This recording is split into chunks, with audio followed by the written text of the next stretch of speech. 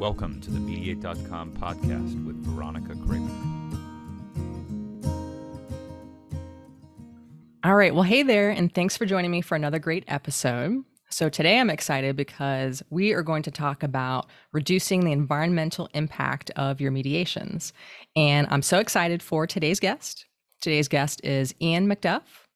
And Ian has recently been elected to join the board of the International Council for Online Dispute Resolution. He was, until February 2022, director of the Center for ICT Law at Auckland Law School. Prior to that, he was associate professor of law and director of the Dispute Resolution Initiative at Singapore Management University, and for a number of years, a faculty member at Victoria University of Wellington School of Law. He has been a practicing mediator for nearly 40 years in commercial, environmental, policy, intercultural, family, online mediation, and other fields. He was a member of the Independent Standards Commission of the International Mediation Institute and a member of IMI's Task Force on Intercultural Mediation Accreditation, a member of the Global Organizing Committee of the Global Pound Conference Series, and a fellow of the National Center for Technology and Dispute Resolution. And he has authored several books.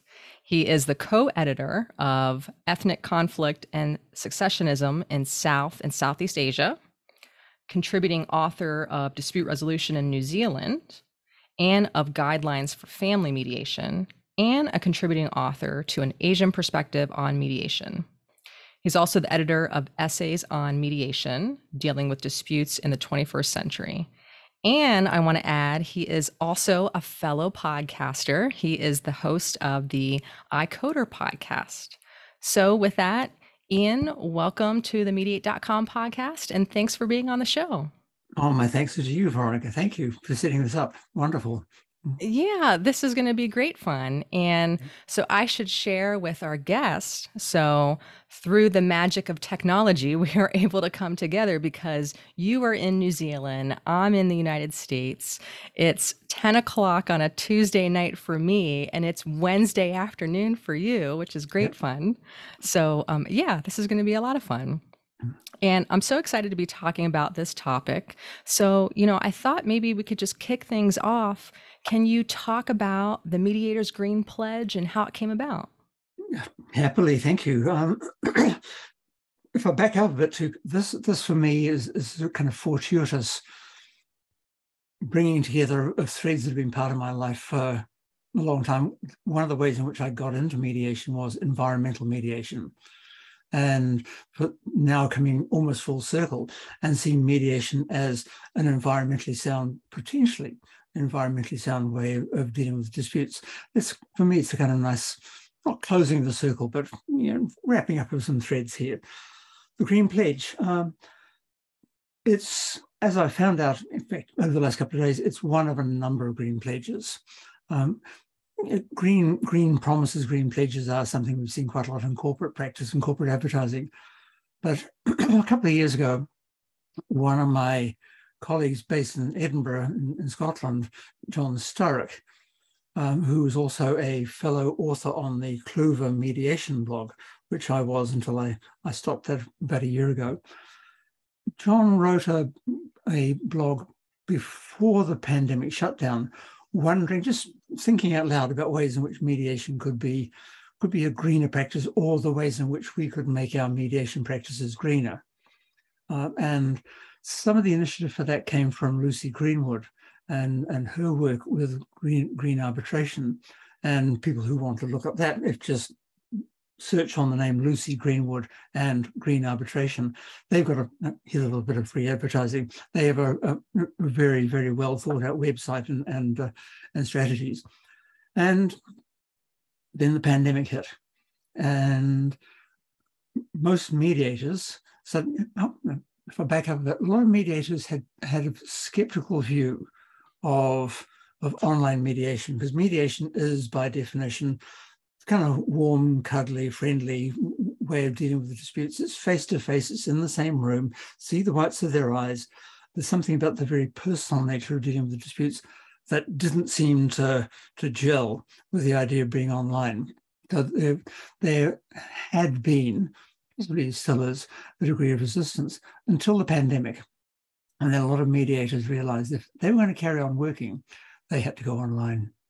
And almost immediately on LinkedIn, I don't know if you follow any of this, but on LinkedIn, very quickly and somewhat cynically, I think, a lot of images start to appear of people showing what their office setups were with twin screens and microphones and all the right kind of lights, showing that they could work online. So the two things going on here. One is mediation was able to migrate online and maybe not change an awful lot in the way in which it was being conducted. The other thing that happened during the course of the pandemic, which you may well have noticed where you are in Ohio, is that as we moved things online, as people worked from home, as people stopped driving, people stopped flying, the birds came out, the otters came out, the deer walked into town, we could hear ourselves breathe. And the air quality improved remarkably. There are several photographs from particularly China and India showing this stunning improvement of air quality when people stopped driving. So that's a long answer, but in the briefer version is that John and several of us, about 8 of us initially, started to think about ways in which not only was mediation already a reasonably green practice in that it could be conducted online, but also mediation itself could be made greener, the ways in which we do our practice, which led to drafting the Green Pledge. And so what we find online with the Green Pledge, which people can find at womacc.org.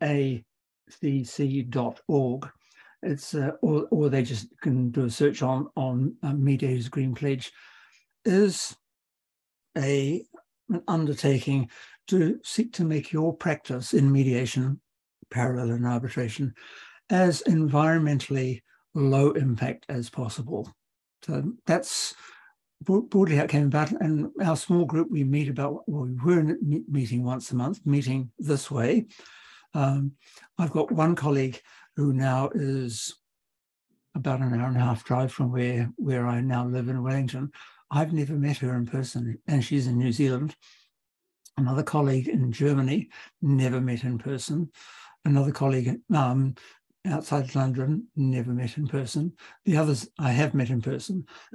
That's our little group has met regularly to refine and develop the pledge, and it's now translated also, as you will see on the website, into about 15 languages, and we've got 2 or 3 more in the pipeline. So we've got close to 650 signatories from around the world. That's quite exciting in a quiet sort of way. Yeah, that sounds very exciting. And for our listeners, we'll go ahead and put the link to the website in the show notes so that everyone can access that easily. So I wanted to follow up with you. So when we think about greener practices for mediation, are we just focused on reducing the number of in-person mediations or reducing the amount of paper that gets printed? I mean, is ODR the answer? Come back to that last question in a moment, because if ODR is the answer, it depends on what the question is. But in terms of your broad question, what does this involve? I was chatting with our colleague Colin Rule the other day as one of our podcasts, and he said he had looked up, or he tried to work out what his carbon footprint was, that any of us can do this online. And he was pretty happy with the way in which it looked. He's vegan and has solar panels and drives an e-car and until they asked him the last question, which is, how many international flights have you taken in the last year? And then his footprint just went sky high.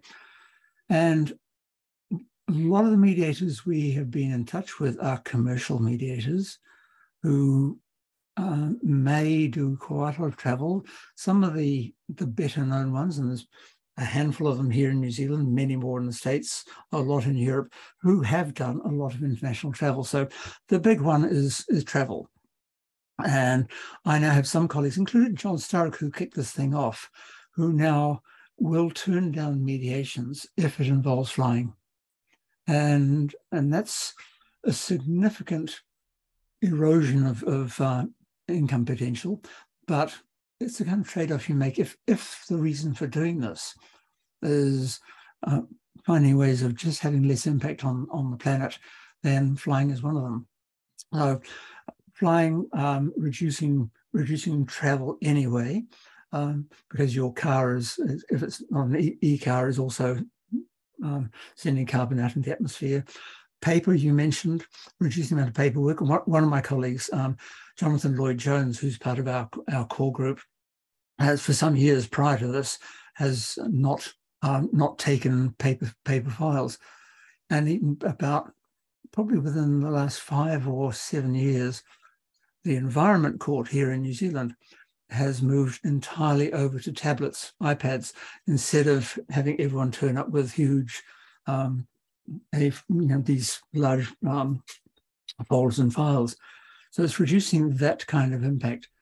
And we needn't go through it in detail, but if people want to check through the website, there are some suggestions in which we can just examine our practice.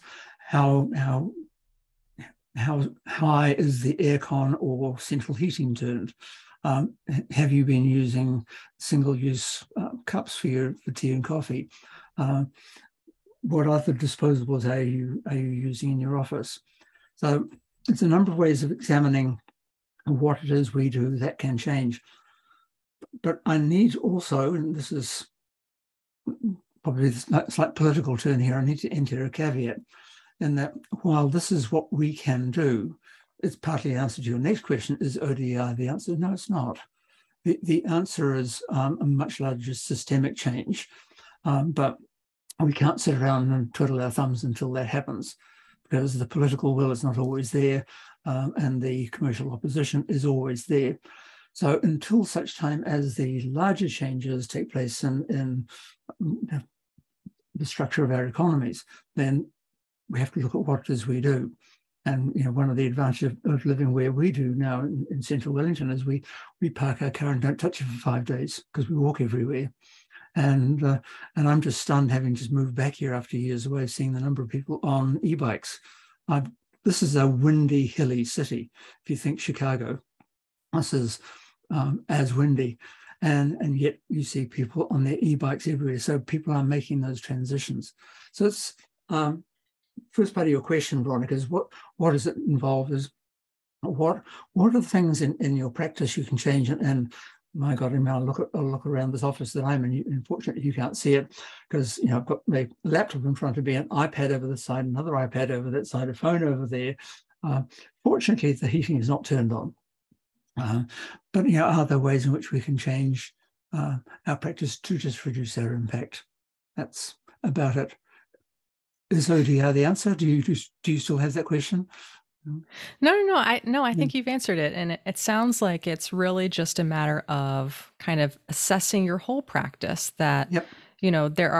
There are even ways to start small. If you are a mediator who is not already thinking about the environmental impact of your process, of your practice rather, that maybe you could start with, like, for example, you gave the example of, reducing single-use cups, right? Like when you have parties in a mediation, maybe you don't use single-use cups, or you mentioned switching from paper files to digital files. That it sounds like it gives the ability to the mediator to be able to decide what works best in their practice.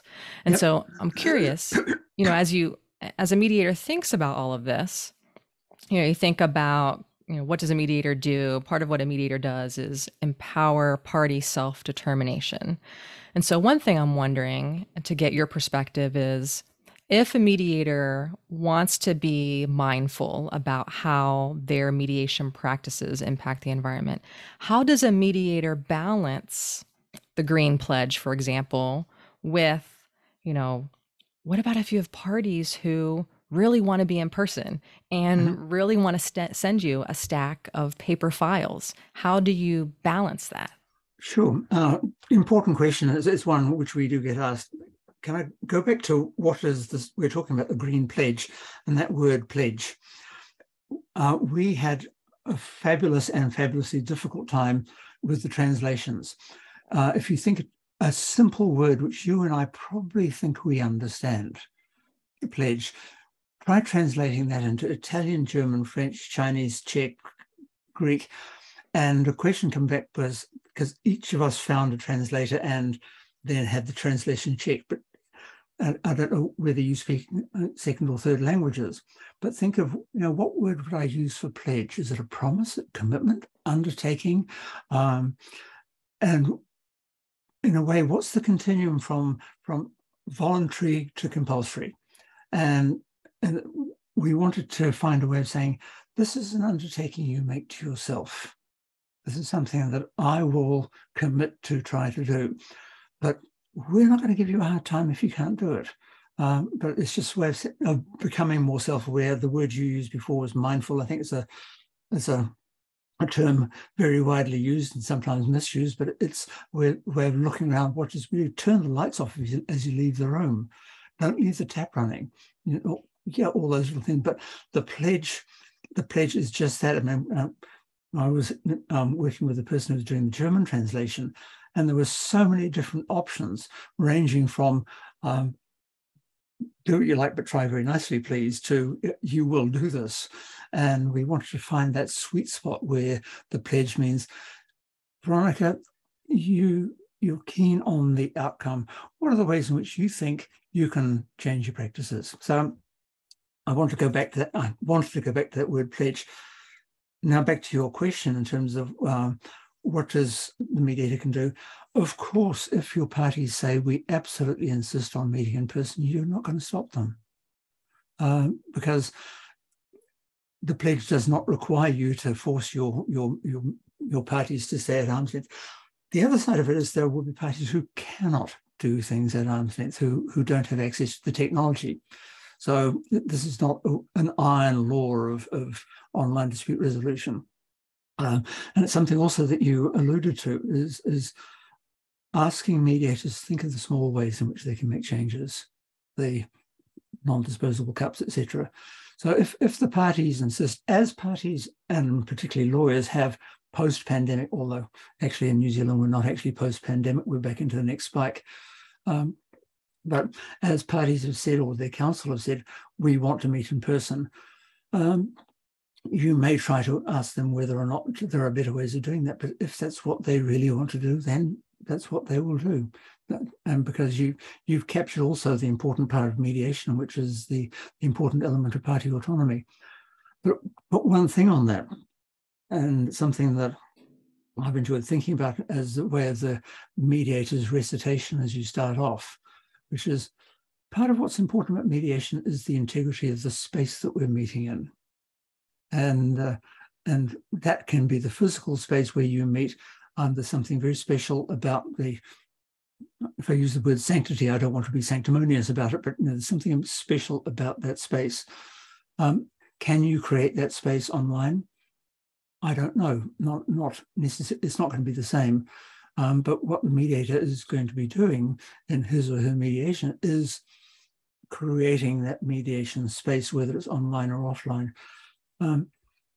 And if the parties insist on having paper copy, you can, again, ask them whether there are other ways and they might do it. But, in legal practice and courts and elsewhere, the systems are moving a lot more to moving away from paper. So this is not going to be a big issue. Yeah, no, that's certainly the trend, especially as you mentioned, since the pandemic. So I'm curious too. You mentioned a little bit earlier that there have been a number of mediators that have signed the Green Pledge, and I think you gave a couple of examples of how those particular mediators have implemented practices to help reduce their environmental impact. So I'm curious, have you received any feedback from mediators who signed the pledge, just in terms of how their changes have been received by their clients in mediation? A few. What we've got is a small handful of mediators who said, as a result of this and the pandemic, and we don't know which causes what. Well, we don't know. Mediation's obviously not causing the pandemic, but some mediators have chosen for both convenience and environmental reasons to migrate their practices wholly online. It's there's almost been a bit of a revelatory moment for some thinking, from thinking that this simply could not be done because mediation doesn't work that way, thinking it actually works that way. And one of the bits, well, a couple of bits of feedback. One is that the mediators have found, the mediators from whom we have heard, is that to their great surprise, they like working this way. It was unexpected, I suspect.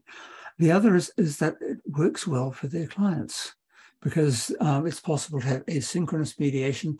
And also, if in New Zealand, it's less of an issue. We're only we're a long, thin country.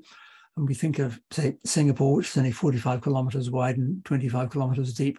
There is not an issue of distance. And it's a country with a very good public transport infrastructure. So getting around is not an issue. But if you can do this from your office, why would you drag someone to your office if, for the sake of a 20-minute mediation or half-hour meeting, you can do it from the comfort of your own home? So parties and mediators have found actually this works quite well, particularly with things like document sharing, online signing, e-signatures, shared secure folders. There's little that can't be done. So we haven't had a torrent of feedback by any means because we've not actually sought that. Well, that's something we could do. But those who have responded have said that they are moving or are thinking of moving their practices as much as possible online. And if there are good environmental reasons to do so, even more stretch them. Oh, yeah. And so I'm wondering, can you talk about the future of the Green Pledge? So, for example, if a listener goes to the website, I mean, are there any best practices of, practices in your mediation office that can help the environment? I know you've talked about some of them. Or are there any collaborations with other organizations coming up? Sure. Can you just talk about kind of the future of the Green Pledge?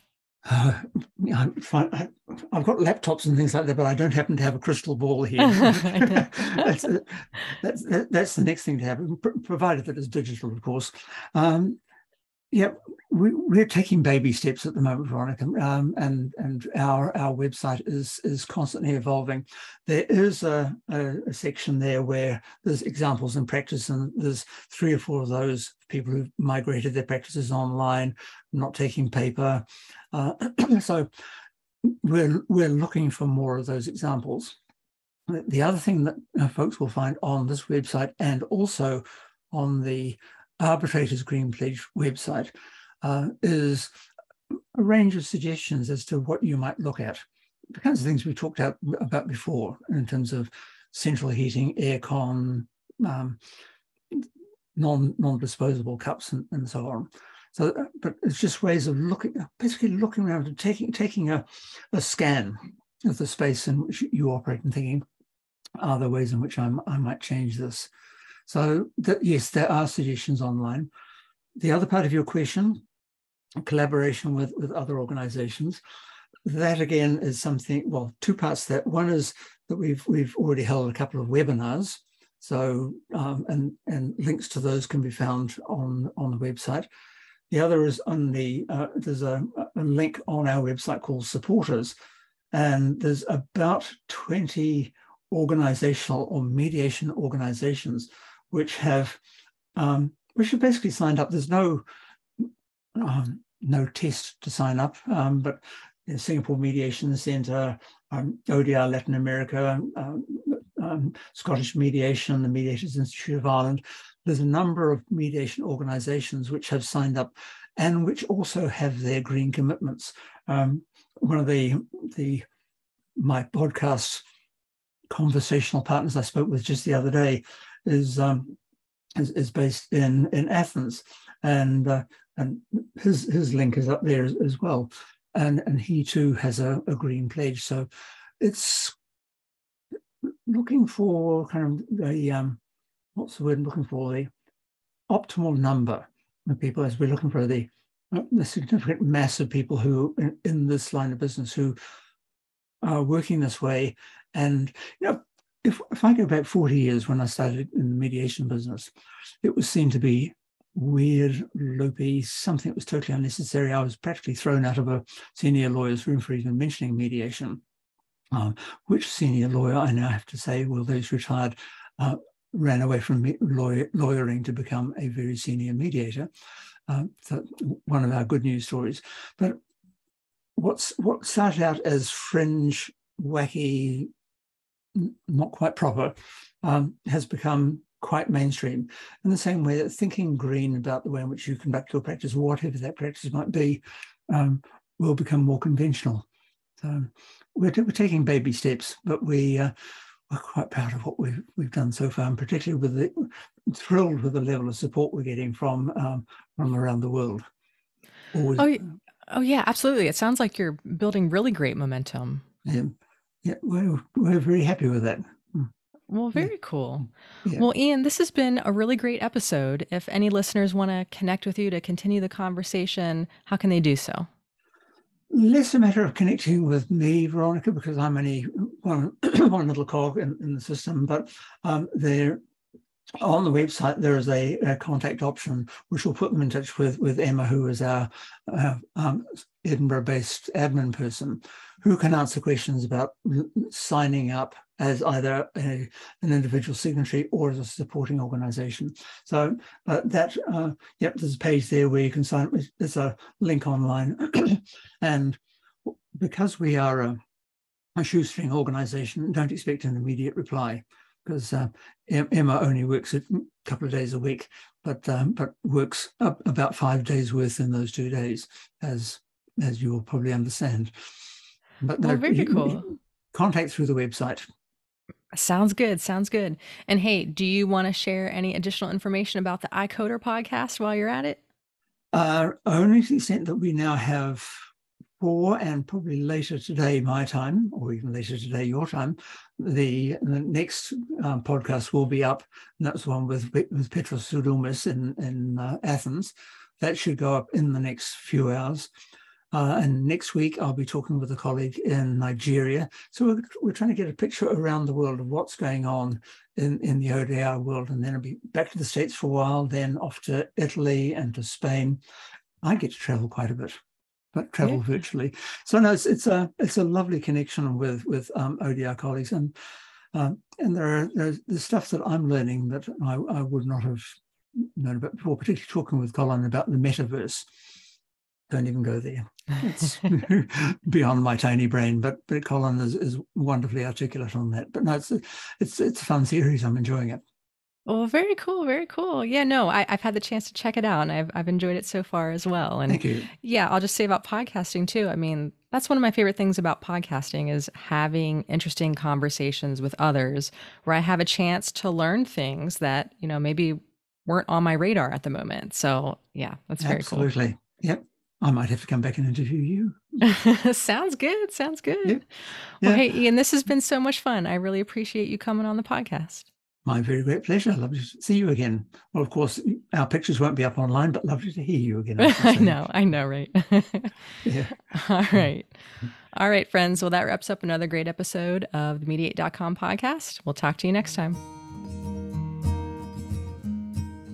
This podcast was brought to you by Mediate.com. For more information about Mediate.com's programs and content, please visit our website at www.mediate.com.